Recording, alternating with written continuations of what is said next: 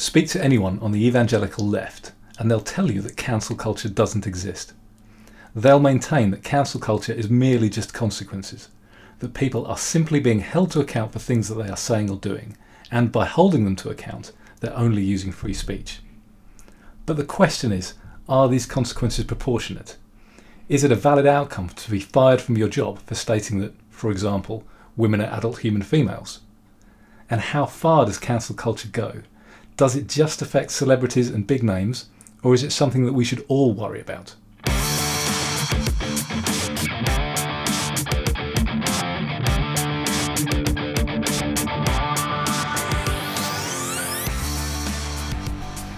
Nick, you just fucking do it. Welcome to Sounding Board, the podcast about free trade, free markets, and importantly this time, free speech.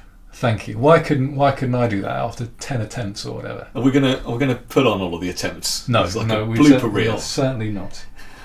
I still think no. Well, we'll save that for next time. Anyway, welcome to Sounding Board.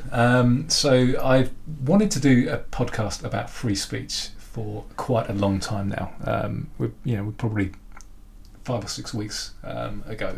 I kind of came into contact with it myself. Well, yeah, we're middle of January now. Yeah, I think early end of November, beginning of December. Yeah, I think it was probably beginning of December. I kind of came in contact with almost not no platforming, but kind of cancel culture.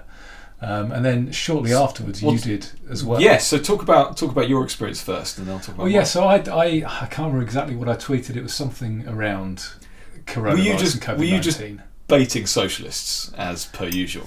I think I was baiting lockdown fanatics, zealots. Okay, and I tweeted something around not following the rules or using your common sense and seeing your family. Oh, I remember this. You said you'll feel better, you'll live longer, all these kind of things. It was you said it'd be better for you to ignore the rules. Yeah, I think so. And I had it was retweeted by several people who had massive followers. So then it kind of didn't go particularly viral, but it kind of got. Did you get a pylon?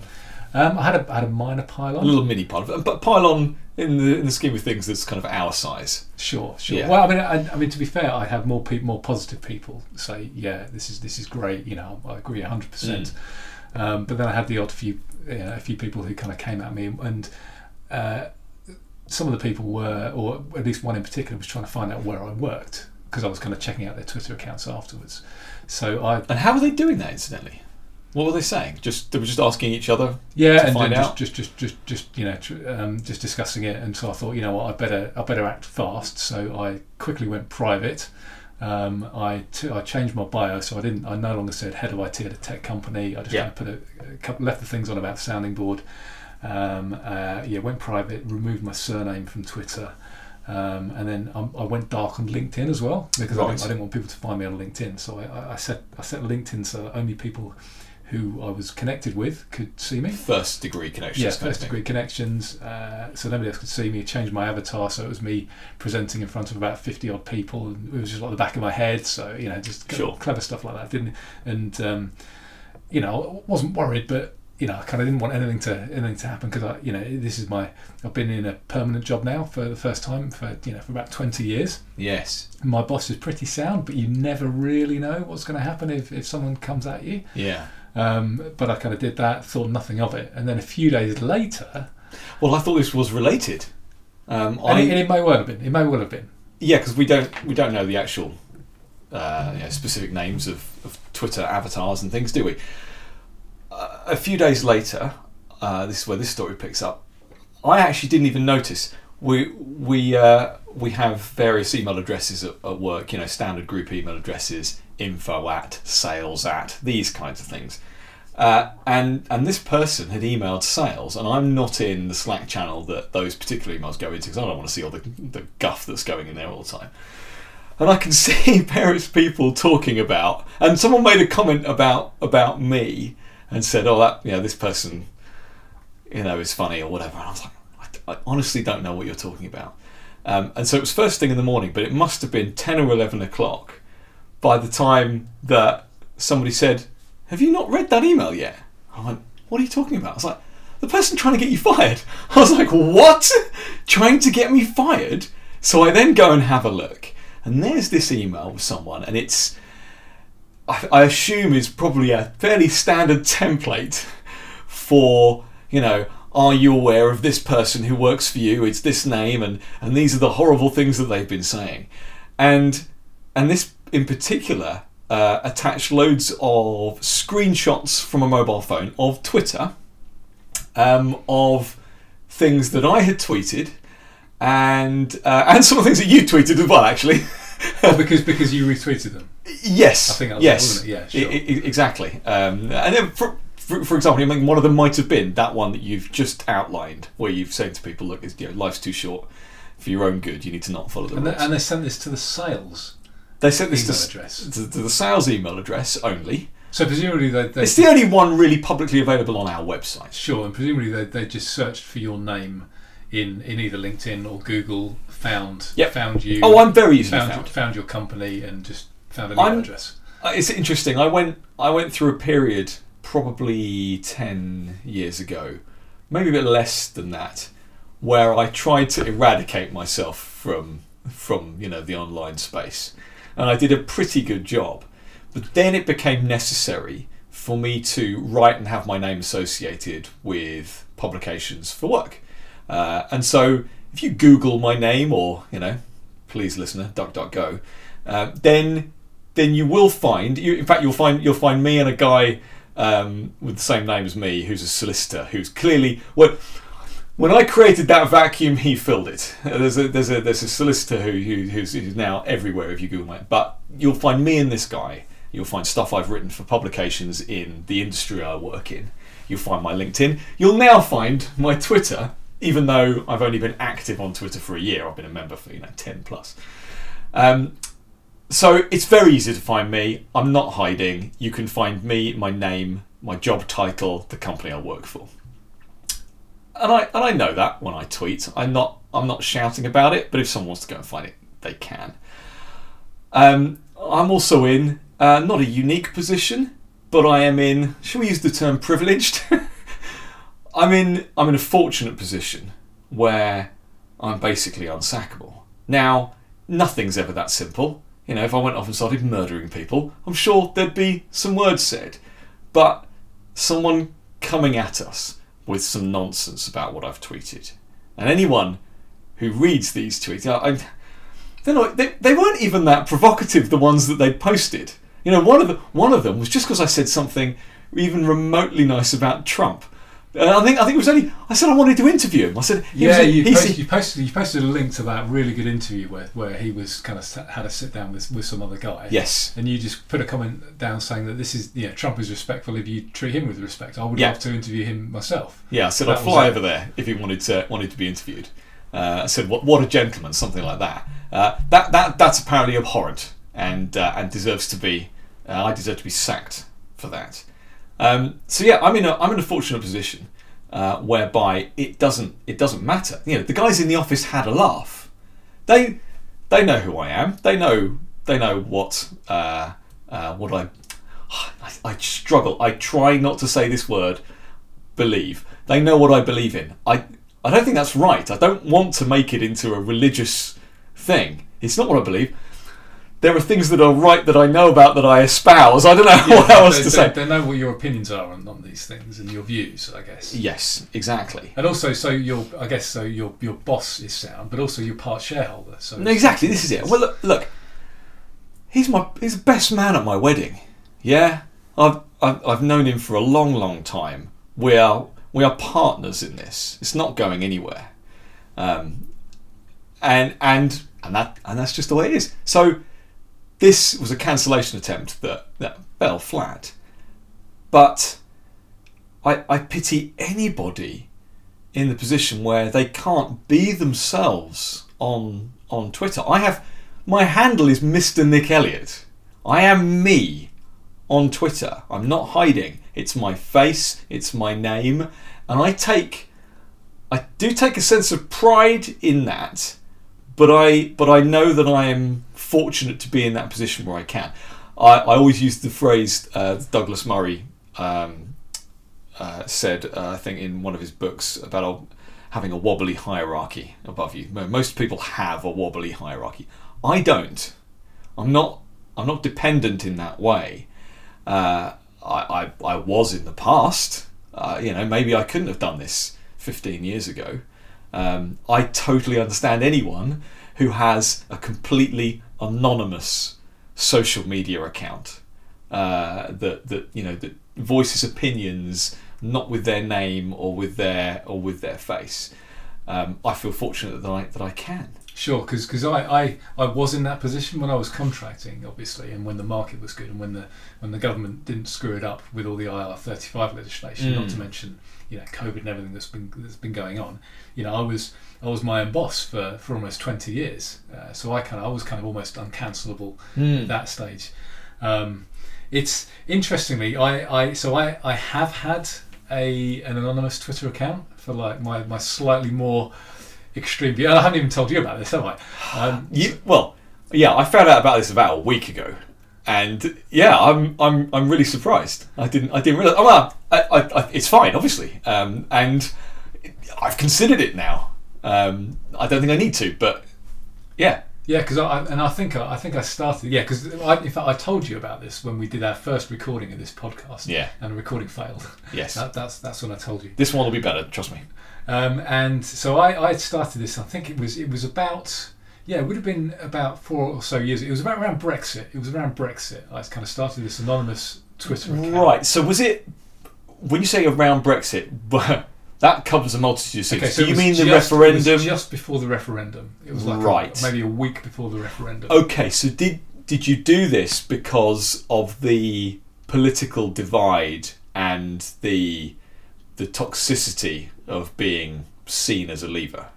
I did it because I wanted to tweet a bit more about Brexit, and I didn't want to just kind of bore everyone. Because I kind of... You wanted a different set of followers? Yeah, for sure. And I kind of, at the time I hadn't, we hadn't started Sounding Board. My Twitter feed was kind of part tech. Yes. So I built up, like a few hundred followers from, people who are following me because of the tech stuff I did. I didn't want to... And obviously tech is massively... I mean, I was working in London at the time. I was the only person I knew who voted Remain. Tech Remain? Who voted Leave, because everyone was voting Remain.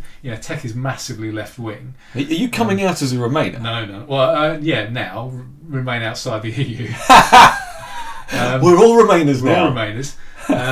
But yeah, so I wanted to kind of, and this was before Sounding Board, before I'd properly come out as like an anarchist. So I thought, I'll have this other Twitter account, and I'll just kind of tweet anonymously about these views. And I wasn't using it to abuse people or to. So it wasn't a trolling account. Wasn't.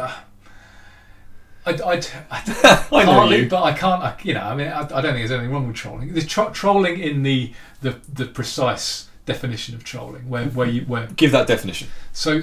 Proper trolling is not just being nasty. I don't mean being abusive. Yeah, trolling is when you make someone else an unwitting participant in your gag. Okay, so when you're winding them up and they don't know they're being wound up, or they don't know they're being played, that kind of thing. So that's proper trolling. Yeah. I would use it for that, but I wouldn't be nasty. I wasn't using obnoxious language. I was just tweeting about the stuff that I kind of tweeted. The joke's on you. Yeah. That's trolling, isn't it? But I was just tweeting, the kind of stuff that I've been tweeting recently from my own personal account, because since we've been doing Sounding Board, it's my account has changed from being kind of part tech, part politics, part F1 to basically just being kind of political. So I found myself not using that account as much. But yeah, that was all I did. So have you gone back to it more? No, I haven't used anything. I don't even know if I'm, because it's anonymous. I don't even know if I am following you or that you're following me. That'd be funny if I stumbled across. Well, I'd know if I was following you, wouldn't I? I think so. But I don't think you're following. I mean, you may have stumbled across some of my tweets or something in the past. I'm not too sure. But I've stopped using Twitter, not because of this cancel culture, but because I just found myself getting wound up over Christmas with everything that was going on, all the rules and regulations.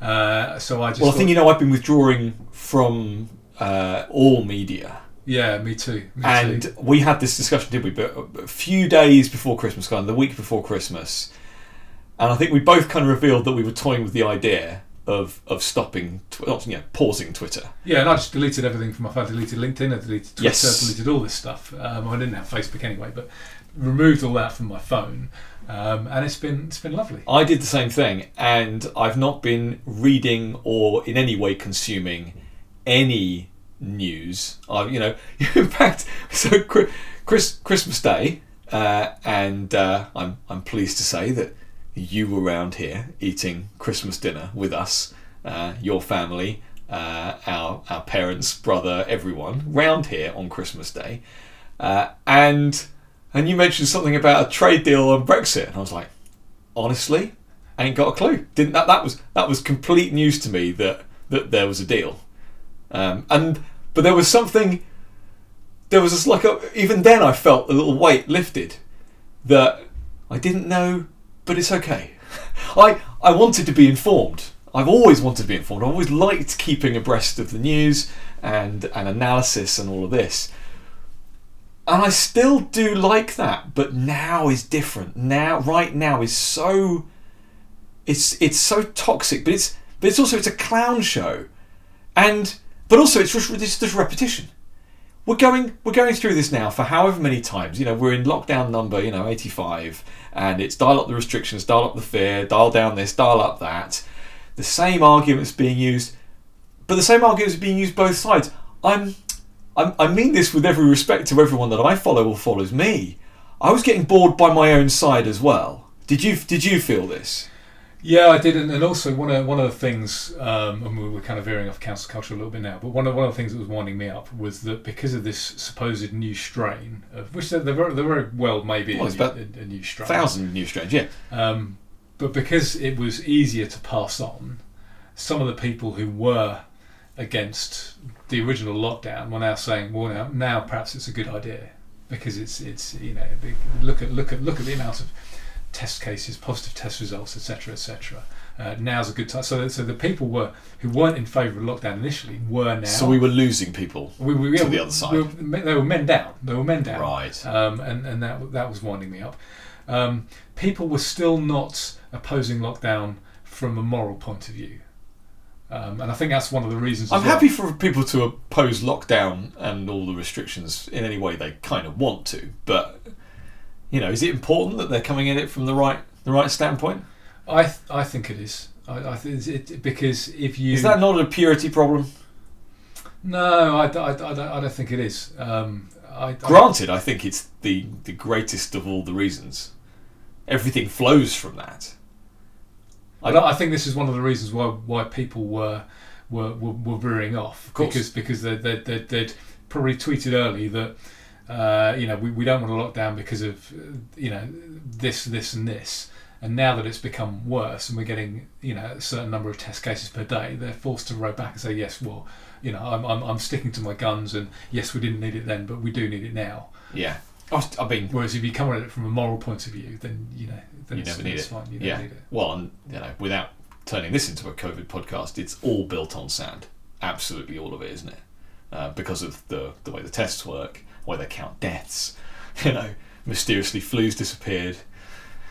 Can I get one little before we go back to cancel culture? I want to get one little COVID-y thing in here, and it's something that just came to me, and I don't know because I've not been on Twitter, so I don't know whether this is already a thing already. But you know how it's the right approach with things like this is to mock it. Sure. And you obviously to go through various stages, almost like going through the stages of grief. You need to get to a certain point that you can mock it.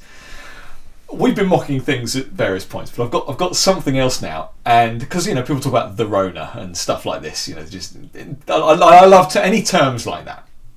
I want pluralising COVID. I want to start doing that. You've got the COVIDs. No. You're combining two things there. I think there's two things we need to do. One is put the in front of COVID. So you say like he's got the AIDS. He's got the COVID. I think that sounds really funny. We say, "Oh, have you got the COVID?" But you see, you're That's why I've laughing. been calling it the Rona. Exactly the way they're on. But the COVID, I think, is good because it makes it almost sound more serious. The Rona doesn't sound as serious as the COVID. But yet, you see, we say the flu. No one bats an eyelid at the flu. So let's call it the COVID. Have you had the COVID yet? But then the other thing is the pluralisation of COVIDs, like they're the particles. Okay? So like, oh, you better wash that. It's got COVIDs all over it. Yeah? I treat it like cooties. It's got COVIDs on it. You need to wash off all the COVIDs. Wash off all the COVIDs. Oh, look, I'm covered in COVIDs. I think these are excellent ways of mocking it. Because I was trying to think of is there a name that we can give it, you know? And I was trying to be as obnoxious as possible, thinking, right, should it be called lung AIDS or something, something like this? And I remember thinking, you know what, that wouldn't be out of place if they'd have called it lung AIDS. It wouldn't, you know, with all the hyperbole that's been going on. Well, AIDS was a big health scare. And then I started thinking, I started casting my mind back to like the 80s and the 90s. You know, when I'm trying to think how old I was when I first started having like sex education, and it would have been the late 80s. Late 80s, yeah. When the AIDS crisis was a big thing. People weren't making as big a thing about AIDS as they are about the Rona. And it's crazy that. But AIDS was a health scare. Everyone was a huge millions of people were going to die of AIDS. But it was seen in a positive. And maybe I'm not describing this very well. But I was trying to compare the public's kind of reaction to these things to dangers or events, and when things like people talk about like the Blitz spirit and about kind of when we have like world wars, everyone kind of comes together. Or for example, another example is like in America in 9/11, we had the 7/7 bombings in London. Yes, that was very close to me. I mean, it was literally like 100 yards away from. Oh, I remember speaking to you on the phone from where I was. But the attitude was always, we're not going to let this beat us. It was always positive. Whereas with the Rona, it's, well, you've got to let it beat you.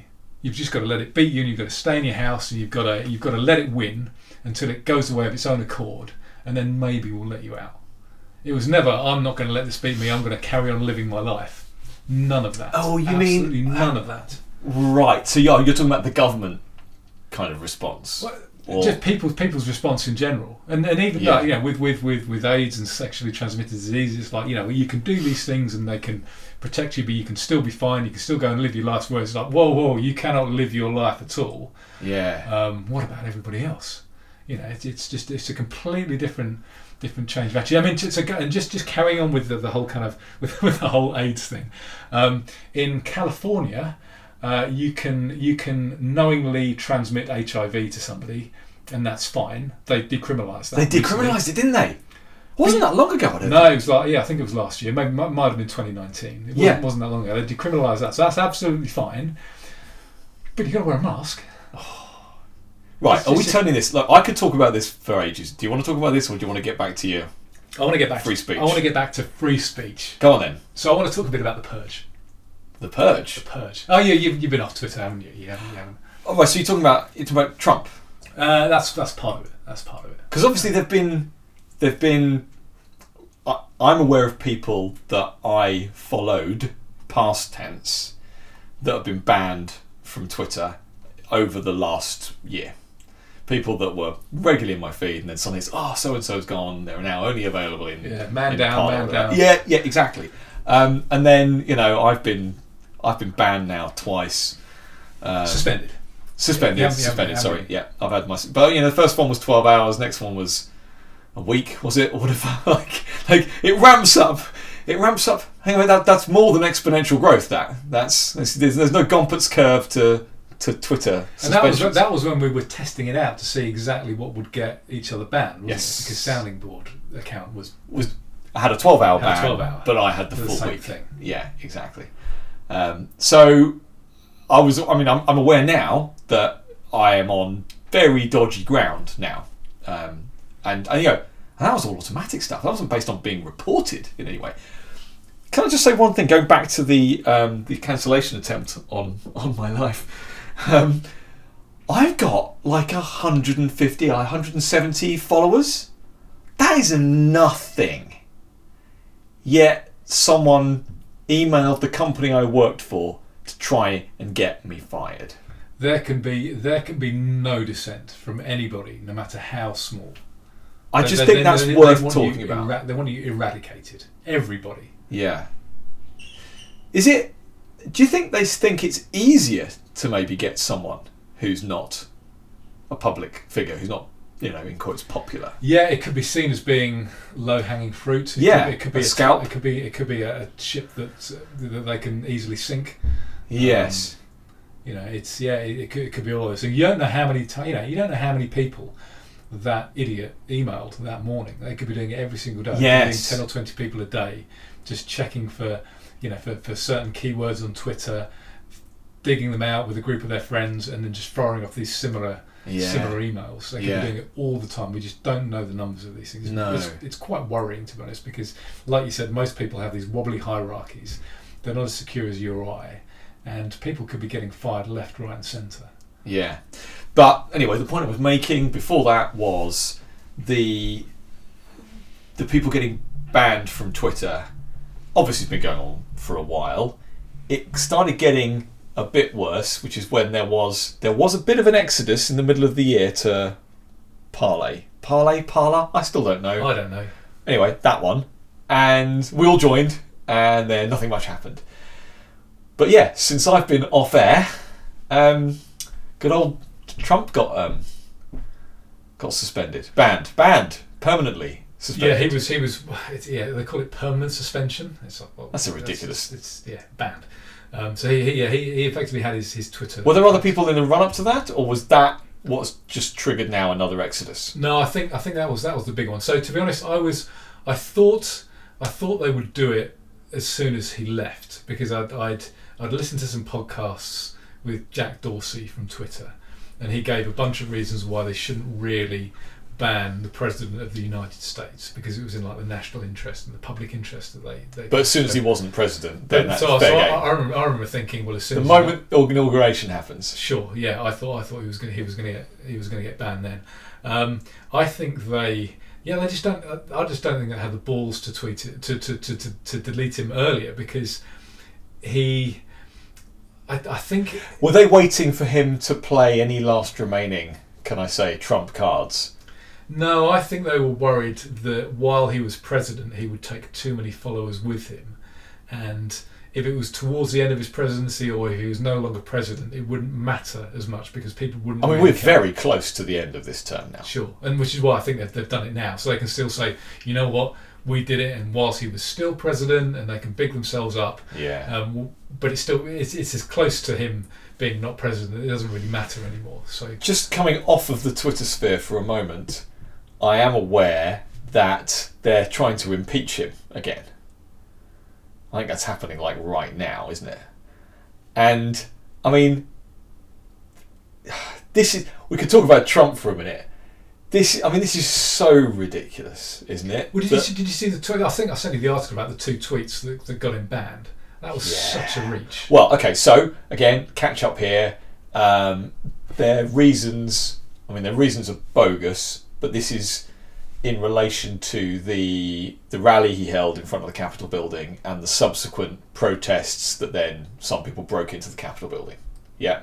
Now, let's just put aside for a moment, shall we, all of the, in quotes, mostly peaceful protests in the States in the early middle part of this year, anything after the Floyd, murder, all of the Antifa stuff. We're talking about burning businesses, looting, rioting, and the media and Twitter, absolutely fine with all that. But now, the moment that some people, again, I think can we not use the term mostly peaceful, there as well, with what they were doing in the Capitol building. I'm not condoning their actions, but it's not comparable to going and stealing from shops and burning them down. Yeah, and hitting people with bike locks and yes, leaving people unconscious and all sorts. Yeah. Yeah, exactly. of the article and the tweets that it mentioned that you sent me, my favourite was Trump saying, and you described it as the greatest reach in history or something.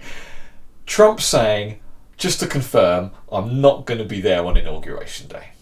I am not turning up. And bearing in mind, that's news. The president is always there. It's the handover. It's the peaceful transition of power, one president to another. And he's there going, I'm not going to that inauguration. Because he thinks it's a sham. Because he thinks the election was stolen, etc., etc. And so he's like, I'm just not going, just to confirm. That apparently is an incitement to violence. What the hell? How on earth are you drawing that conclusion? That's why I said it was the greatest reach I've ever read. Well, do you want to talk about incitement for a bit? We can do. I wanted to talk a little bit more about the purge in general and things that were happening. So, but just to talk, you were talking about how the media were, like the protests. Oh, they just misunderstood. Were mostly peaceful, or whatever the phrase was. But I was listening to Jeff Deist on Tom Woods, and he had a great line where he said, "The media are in the business of creating narratives, not reporting news." Oh, and that's exactly what it is. They're not reporters anymore. No, they're absolutely not reporters. But yeah, so a few things, and you may not be aware of all of these things, but a few things have been happening recently. So Trump was obviously banned from Twitter. Amazon Web Services pulled the plug on Parler. Yes, and right. So the only reason I know about Trump and the only reason I know about Parler is because I'd removed all of these other apps from my phone, just like you over Christmas, and then the day that the Amazon thing happened, I got a new follow on Parler. I haven't had a new follower on Parler for 6 months, and so suddenly I just get this ping. Don't recognise the sound. What's this? It's a new follower on Parler. Oh, well, let's check this person out. Click on this person, and their feed is re-echoing, or whatever the term is, all these posts. And I'm like, what the hell has been going on? And here's the guy who, the CEO of Parler or whatever, saying, right, we'll probably be down for about a week. We're moving everything lock, stock and barrel. Bear with us. But, So Amazon... Unbelievable. Amazon have pulled the plug. Apple have pulled them from the App Store. Yeah, I'm not sure about Google, but I know Apple have banned them from the App Store. So you can no longer download Parler from the App Store. Gab, obviously, years ago, were pulled from the App Store and from the Google Play Store. Gab have been using their own hardware for some time, and Parler are now saying, well, we have this kind of backup plan of our own metalwork. I mean, you would, wouldn't you? We're going to be saying that, but are they thinking far enough ahead? Because one of the questions I was, and this is I was wondering whether there was like an opportunity for for entrepreneurs, in that, okay, you might have your own hardware, and this goes back to what we were talking about earlier. What about your internet connection? Yes. What about if you're right? So you've got to be. Yourself. This is very much my area. Yeah. Yeah. So how far do you? This is a question to you. How far do you have to go in terms of ownership? For example, if let's say you're on AWS and you're worried about them pulling you, so you think, right, I'm going to buy my own servers. Got my own servers now. What about my internet connection? How do I get online? Okay, I might be online with a such and such provider. What do they pull? What do they pull you? Okay, well, let's can we use someone? So you started your own internet connection firm. Can you how hard is it for you to create your own mini company to do that? And then what happens if the people who own the cables, can they say, yeah, we don't really like your opinion now, we're gonna cut you off? How do you have to get? Does it have to get to the point where you own all the hardware, including like the cables underneath the roads, to get to the people who want to actually, how far are the non-evangelical left going to have to go? Because basically the evangelical left own everything. Why do you think they wanted to nationalise the broadband? Oh, for sure. Yeah, I mean, you have got to look at this in that way. Now, well, I might as well use a live example. Okay, this happened today.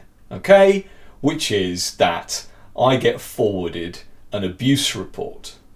Okay, from the data center provider that I use to host the servers that Lockdown Skeptics is hosted on. Lockdownskeptics.org. This is the website run by Toby Young. The name speaks for itself. Okay. Do you know, I went back over Christmas, and I went back to the first ever posts on Lockdown Skeptics, kind of middle of April. Really interesting to go back and look at and see how that all started, and the kinds of things that we were all reading about, back then. I volunteered our services to host that site because I wanted to stay up, because I knew that they'd been experiencing other people trying to get them taken down. And this is what you're talking about, someone trying to take someone else down. So I get forwarded this email today from a doctor, a consultant in infectious diseases. I'm not going to dignify them by saying their name. Saying you should take this down. Saying this is a site spreading misinformation. Saying in our global fight, do you really think this is in line with your company's ethical and moral objectives? And so not only have I had a cancellation attempt on me and my job, but now I'm getting sent people trying to cancel lockdownskeptics.org, which happens to be hosted on my servers. Now, I say my servers, but I'm renting that server. I haven't physically bought it. It's being rented from a data center company. What if the data center company turn around and say, well, look, I had to have a conversation with them today, and they're saying, well, you haven't broken any laws, this is free speech. It's fine.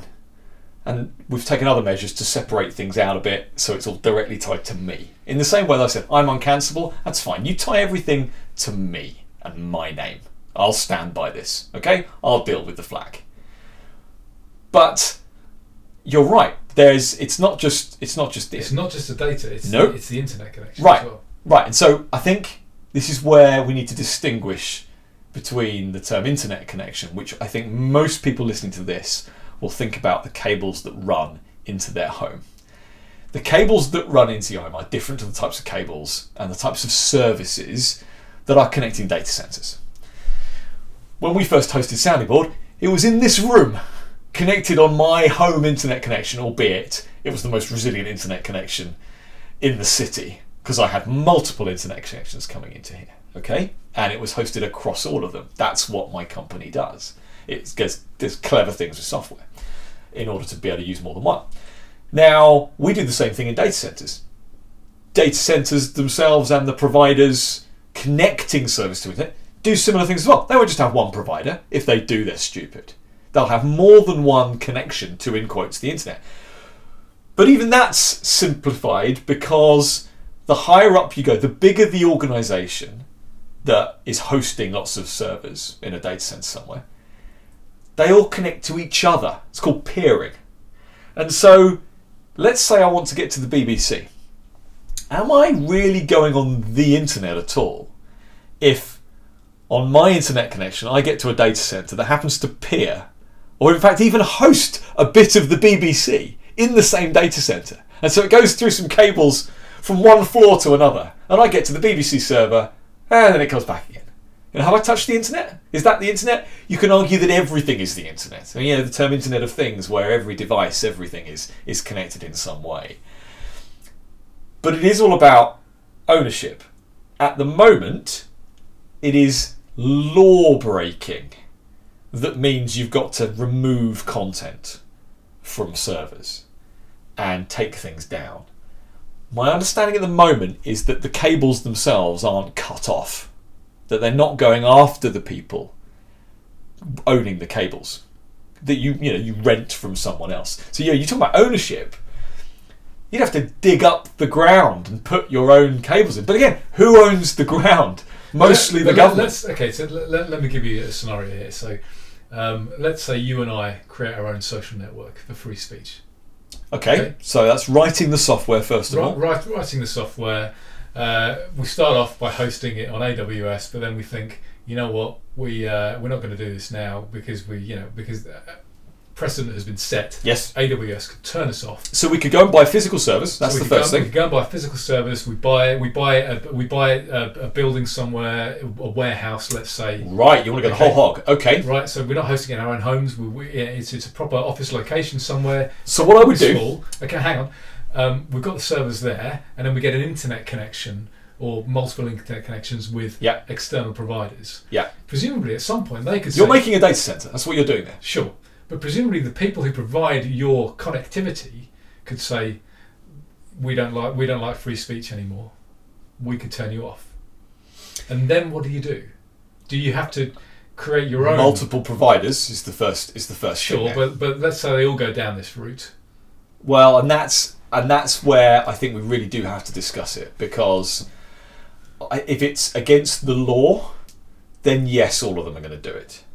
It's not. Let's say it's not against the law. They're just doing it the same way that. But then they won't all do it. Competition will kick in.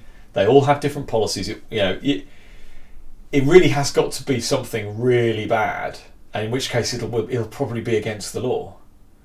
But Amazon are doing this. So I'm wondering whether it's going to, because this is a bit of a slippery slope. Oh, it totally is. And if Amazon are doing it, then other companies potentially could say, we don't want to be seen. This is where you start creating. We don't want to be seen as being providers to the far right, to the Nazis. So. Okay, so how are dodgy websites kept online is kind of your question, I suppose. So one thing to do is get out of the country. You can certainly look at a website in another country and it's not that slow. Global networks aren't that bad, certainly if you're not talking about huge amounts of media. But you can get blocked by individual ISPs. So let's say you're with, look, I'm not casting any aspersions here of any kind. Let's say you're with BT, one of the biggest ISPs in the country, BT Retail. I'm not talking about Openreach and the cables in the ground here. I'm talking about the retail ISP. Lots of people still with that. They could have a block list. They do have a block list. And there's enough internet legislation now for the government, for law enforcement to say, I need you to take this website offline. Now, what they mean by that is, you don't host it. I want you to stop your users from getting at it. Sure. And so they could go soundingboard.com, blanket ban on soundingboard.com. Any BT user, doesn't matter what type of cable they've got going into their house, if they're with BT, they can no longer get to soundingboard.com. This is where you start playing whack-a-mole. Really. This is where names change. I mean, you remember we have people like Kim.com popping up here and there on different servers. The Pirate Party, Assange with WikiLeaks. They try to take people offline, and then what happens generally is if it's big enough and important enough, which generally speaking, if someone's getting banned, then it is. Other people will then start volunteering to host. You end up with kind of Tor arrangements where your stuff is distributed. Distribution, the Bitcoin effect is probably where this goes. The other way round it is, but it is fairly closed in this sense. We could create a service that everyone needs to connect to. Now, by that I mean they use their internet connection, but then they create a VPN, for want of a better term. They encrypt their traffic to you. So you host an encrypted website, and the only reason you can get to it is if you've got the keys.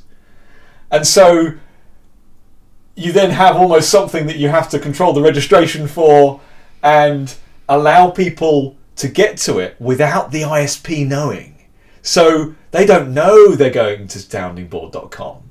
So their block doesn't work, because your traffic is obscured and looks like something else. This is my worry. You create a shadow network. Sure, this is my worry in that the only people who would potentially be able to view you drive it and underground. look at stuff. You drive it underground. People using VPNs, using Tor, be on the dark web. So I've seen, the way that you can get to a domain name like soundingboard.com is through something called DNS. This is the domain name system, and this is let's face it, just a series of agreements made around the world. There are, in quotes, standards for how you translate names into numbers. You know, every computer in the world has got an IP address, and even that is regulated to a certain degree. You know, they all have to be unique. No one can remember the numbers, so you remember names and you register names, and that's how you get to web pages. Yeah, you take someone down. I'm not sure how good they are these days, but I remember in the past there were, certainly some ISPs, and like for example, even like at work and stuff, you'd have like block lists of sites. But I remember having an add-on that would, if you went to like a certain site, instead of going to the site, it would look up the IP address and then go to the IP address because the site might be blocked. Yes. The IP address wasn't. Yes. So get around it that way. Yeah. Now, but what if you're a DNS provider? So you've just built your data center there, okay? And none of the people who supply you all the cables to your data center, they're all fine with it. But the DNS provider isn't. Can you do your own DNS? What if some people then say, oh no, your DNS servers aren't trustworthy? You just spread out from there. And effectively what you do, if this happens, and I'm not saying it doesn't happen, it's not happening on a grand enough scale for everyone to know about. This is dark web territory. Yeah, this is drive it underground. Ultimately, my question was going to be, is there going to be an internet for the evangelical left? And ultimately, that's just called the internet. Correct. And ultimately, is there going to be a second internet, which is going to be for everybody else? I think it's already started, and I think there's a very real possibility of that. I'm aware in the last week of an exodus from Twitter and from WhatsApp. Sure. Now, WhatsApp has had encrypted communications between, end-to-end encryption between users for some time. It was something I saw as a good thing that, Facebook, the parent company, added.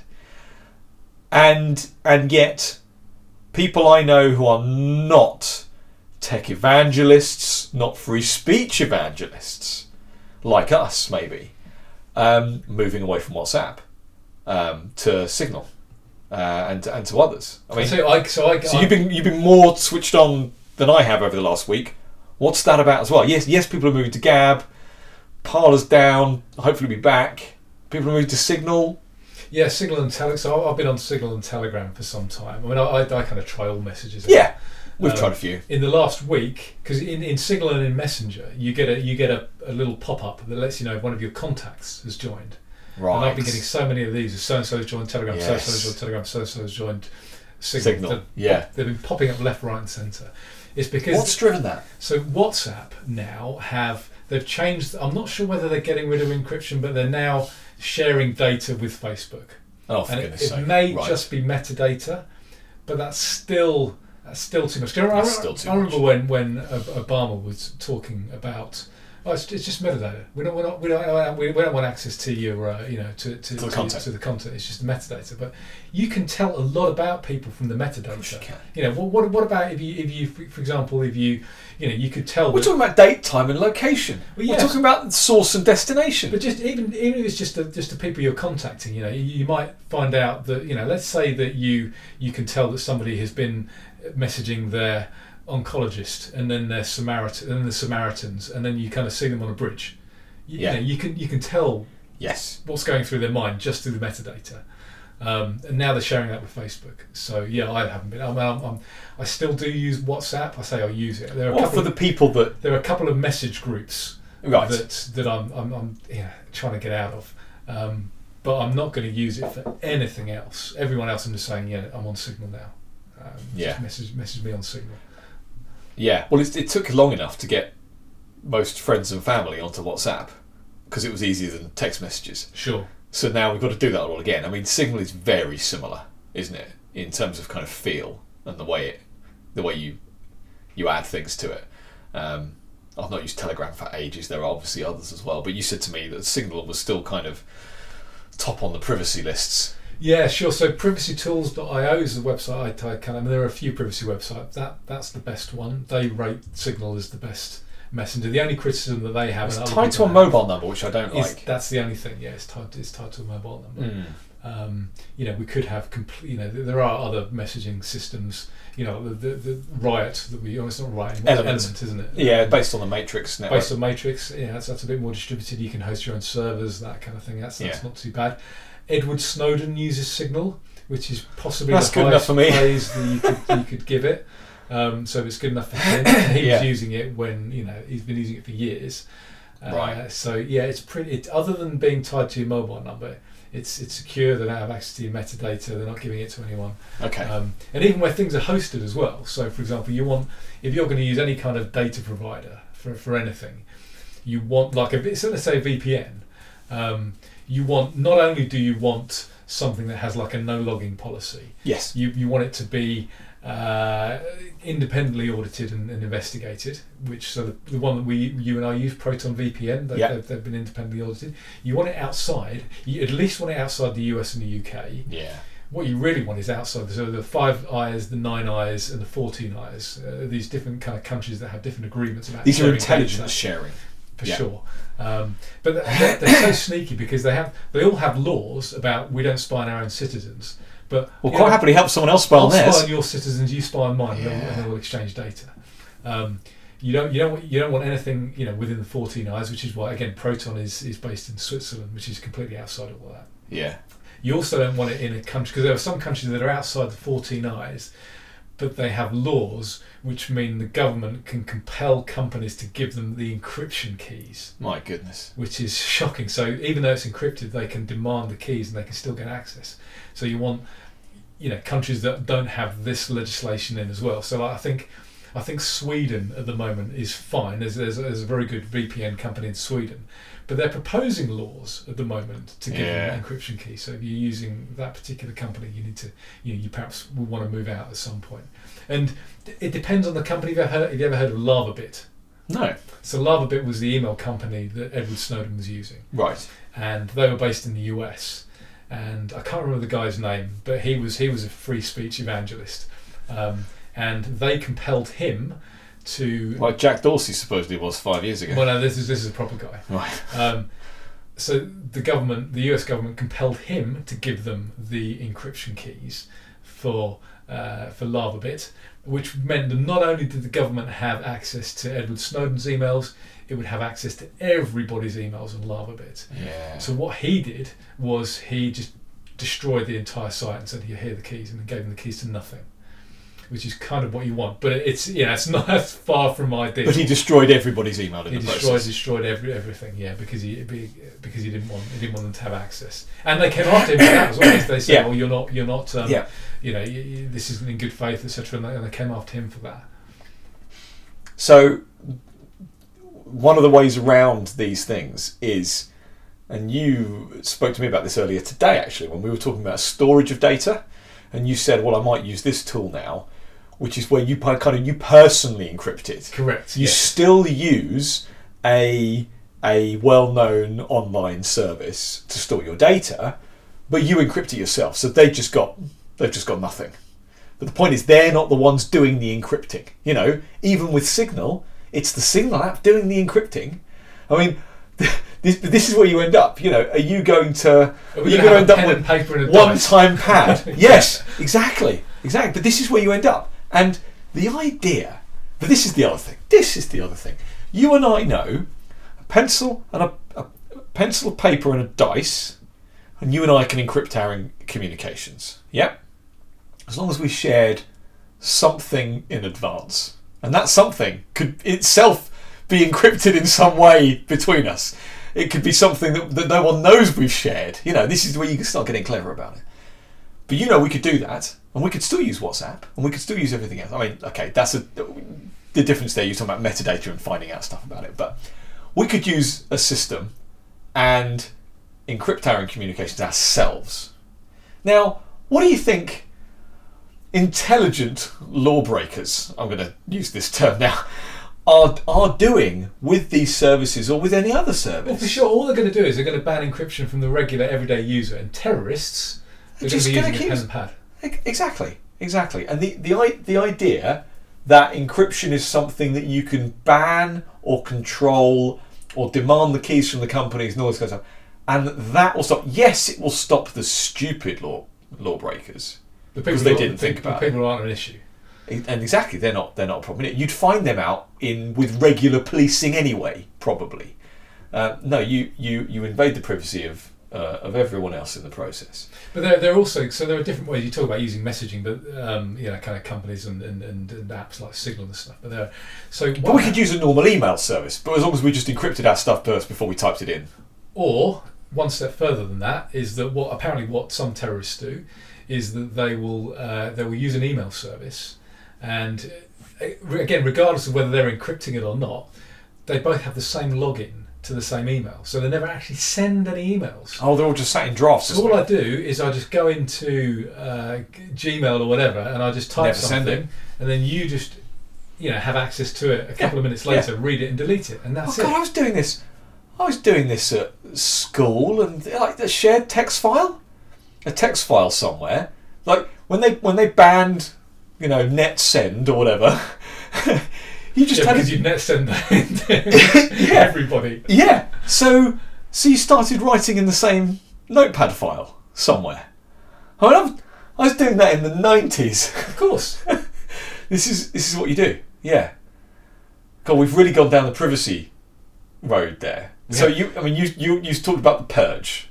So do you mean the Exodus, or is it? No, I think they were going to be more high-profile people and people in general. So Twitter has been booting people off left, right, and centre. Not just Trump, lots of other people. Right, and centre. Right, yeah, yeah. Well, yeah, not far left, but centre, left, right, and centre maybe. They've been booting people off. I think this is going to continue to happen. I think companies like Parler or Parlay or however you pronounce it, and Gab and whatever, people are going to come after them. I read the Wikipedia entry for Gab. It's hilarious. It's all just far right, evil. Fascist, yeah, exactly. Is there on a positive note? Is there an opportunity for entrepreneurs, not necessarily your eye, but for people to come up with, data centers, with service providers, with internet connections, to say, we are the free speech internet connection. Yeah. You can do what you want, as long as it's not illegal, because we have to obey the law, but you can do whatever you want. We're not going to shut you down for your opinions. There must be. I mean, the fact that people are leaving Twitter for Gab says it, and they left Twitter for Parley says it. I think the same is going to apply for those other things as well. It's just how political it ends up getting, because the larger the company gets, again, this is the power of decentralization. Okay, what you need is for everyone to host everything. You need it to be Bitcoin. You need it to be this decentralized system where you can't even tell where it is, so that it's difficult. The point of blockchain is basically you can't take it down now. Sure, and this is one of the, so I was having a conversation earlier on with somebody about VPNs, because I was in a Signal group, and people were asking me about VPNs and encryption stuff, saying, what do you think about this VPN provider? And I remember saying, probably okay, but they're in the US, which means that they can hand over their keys. I would use one of these other providers instead. I'm talking about that. And then someone else said, I only use Twitter and Signal for this and this. Do I really need a VPN? And my answer was, you probably don't need one, but I don't really need one, but I'm trying to normalise privacy. Yes. I want to get it so that everybody, a VPN is just what you use, where everybody eventually realises that they don't want the government snooping around, and you don't want the state to have access to privacy your data. Needs to be normalised, totally. So if you normalise privacy, so I use my VPN for everything. I use Signal Messenger for messages that don't need to be encrypted, just because I want every message to be encrypted. I want that to be the absolute norm. So I'm advising everyone. Proton has a free VPN that you can just download and use on your phone, on your computer. I think they also have. And we're not sponsored by Proton, by the way, but they're a decent provider. They also have, you can get like free emails with them as well, so you can have encrypted email. Mm. If you don't do that, just use PGP or something to. I was about to say to you, do you remember Pretty Good Privacy? I mean, that's been around for donkey's years, isn't it? Yeah, I reckon. I'm trying to think the first time I used it was probably the early 2000s, I think. Yeah. Talking about sponsorship, and you saying there's an opportunity for entrepreneurs. Do you find that I don't consider I'm easily advertised to, but do you find more recently that with the podcasts that you listen to that are on our side in one way, shape or form, that you are much more amenable to their adverts? I feel that you deliberately want to consume their services. I have been looking for products that I can buy. Me too. Because Toby Young has read it out in his fantastic, his advert. He's got an advert voice. And it makes it so much more human. But even if he didn't have that advert voice, I would want to support something. People who support the people. Yes. It was advertised on whatever, London Calling, for example. Or if have you heard Michaela Peterson do an advert on the Jordan B. Peterson podcast? I skipped through all those. She's brilliant. Is she? She's brilliant in not quite the same way as Toby Young reading one out. She's clearly written an excellent script for them, but it's self-deprecating. It's funny. Okay, I won't skip through it then. Oh no, don't skip through them. It's like this amusing bit at the beginning, because my instant reaction was skip the adverts, but then I found myself listening because she makes it compelling, right? And she's really dry. Oh, she's got a great sense of humour. Yeah. But yeah, I'm the same as you. I've been wanting to seek out those products that are willing to advertise with the people that I know are not the people that are likely to get cancelled by their platforms. People with heterodox thoughts and opinions. Yeah. In fact, it's almost been a point where I've almost wanted to say, just to email these people and saying, I saw your advert on Lockdown Skeptics. I'm not in a position to buy from you now, but I appreciate that you're supporting. Keep up the good work. Heterodox thought. Keep up the good work. As soon as if I need it, I'll go there. If I ever need this particular service or good, then I will come to you. Yeah. Just to let them know that the advertising. Yeah, because otherwise the only way they do know is if they see an uptick in sales, let's face it, it's very difficult to know what has ever caused those and what marketing things work. So let's. I wonder whether because heterodox thought and opinion is being driven underground. Yeah. It's not quite underground yet, but it is being driven underground. Yes. And getting to advertisers and having them pull it. It wasn't Tetley Tea. Who was it? You're shouting at tea. What? Yorkshire Tea. Yorkshire Tea. Yes. Yeah. There's a classic example. The mob driven up on Twitter just because someone's pictured with Yorkshire Tea. It was Sunak, wasn't it? It was Commander Sunak. Yeah. But because it's being driven underground, you and I are not going to be the only people who have these opinions, who want to support things. I'm wondering whether we could see a stage where actually, if you advertise on, say, Lockdown Skeptics, you're more likely, even though the audience is smaller, you're more likely to get an uptick, and it'll be your bang per buck. I see. Because of the effect we're describing now. Than advertising on just some, just on Facebook.